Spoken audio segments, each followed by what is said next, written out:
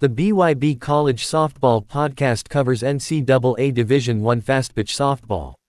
We give you the latest news along with profiles, interviews and other interesting subjects that are related to the wonderful world of college softball.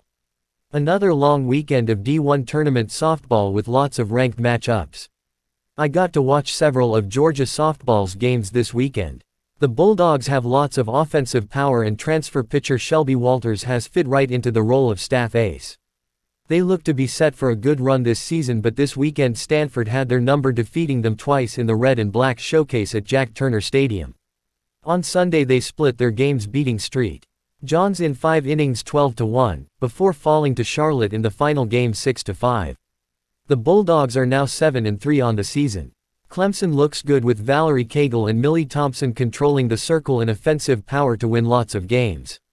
In front of a sold-out 2,116 crowd, the Clemson softball team picked up wins over Northwestern, 3-2, and Ohio State, 5-1, to improve to 9-0 on the season on Saturday before hitting 4 home runs on Sunday to cap off the ACC Big Ten Challenge with a 10-0 run rule win against Ohio State in 5 innings at McWhorter Stadium. Oklahoma looks really good again this season but took their first loss of the season on Sunday against Baylor, 4-3. UCLA looked strong with Megan Ferragamo in the circle and offensive players like Maya Brady. Alabama is off to a bit of a shaky start. It is yet to be seen if this young team that took some hits in the transfer portal can grow and pull together. A lot depends on Montana Fouts, who will be carrying the pitching load. Several people have noticed that something seems different this year with Fouts and being less dominant in the circle. Alabama did manage to pull off a 2-1 win over Florida State at the TaxAct Clearwater Invitational on Sunday afternoon. Texas, who now has 8 wins, 1 loss and 1 tie, concluded the 3-day Texas Classic on Sunday with a win over UIW 8-0 in 5 innings.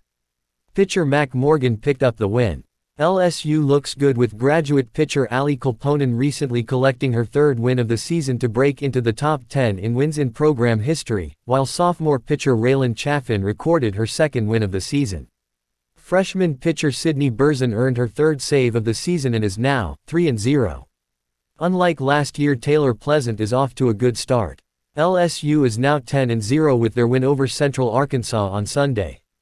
The win marks the first time the program started the season 10-0 since 2018. In a side note, I seen both games LSU played against Central Arkansas and was impressed by the play of CA. They could have won either game with a break or two.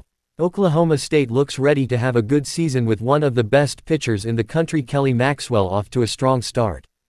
Tennessee split its final 2 games of the Puerto Vallarta Challenge Saturday at Nancy Alvarez Stadium. UT dropped Game 1 to Cal State Fullerton 5-4 before bouncing back in the nightcap, defeating Liberty 5-1. Senior Kiki Malloy went for a .615 batting average, scored 8 runs, hit 3 doubles and 4 home runs with 8 RBIs for the weekend. The Orange and White are now 6-1 on the year following 3 wins in Mexico. Penn State pitcher Kylie Lingenfelter struck out 12 batters on Sunday, including the first 10 Tiger hitters of the game in 11 of the first 12. While the Penn State Bats dominated the Memphis Tigers, 10-0, in 5 innings. With the win, the Nittany Lions improved to 5-0 on the season, enjoying their best start since the 1974 season, when they started 7-0. It was a rough weekend for the Louisiana Ragin' Cajuns playing in the TaxAct Clearwater Invitational at the Eddie C. Moore Complex in Clearwater, Florida. They went 1-5, including a heartbreaking loss to UCLA when they were just 1 out from defeating the Bruins before ending up losing the game. Missouri softball is now 9-2 after capturing the 2023 FIU Panther Invitational Tournament Championship with a win over Pittsburgh 6-4 on Sunday afternoon at Felsberg Field at the FIU Softball Stadium.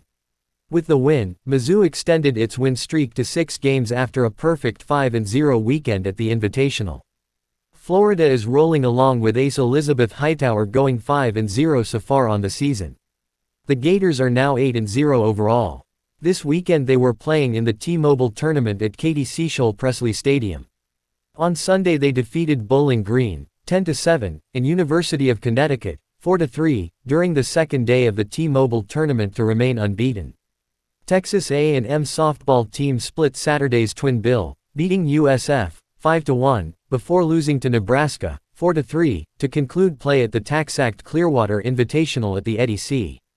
Moore Complex. Maryland softball is off to a strong 8-1 start, including wins over ranked teams, Oregon and Oklahoma State in the Puerto Vallarta College Challenge in Week 1 and this past weekend with wins over North Carolina and Virginia in the ACC Big Ten Challenge. Thanks for listening to this episode, and remember to subscribe to RBYB College Softball Podcast so you don't miss any future episodes.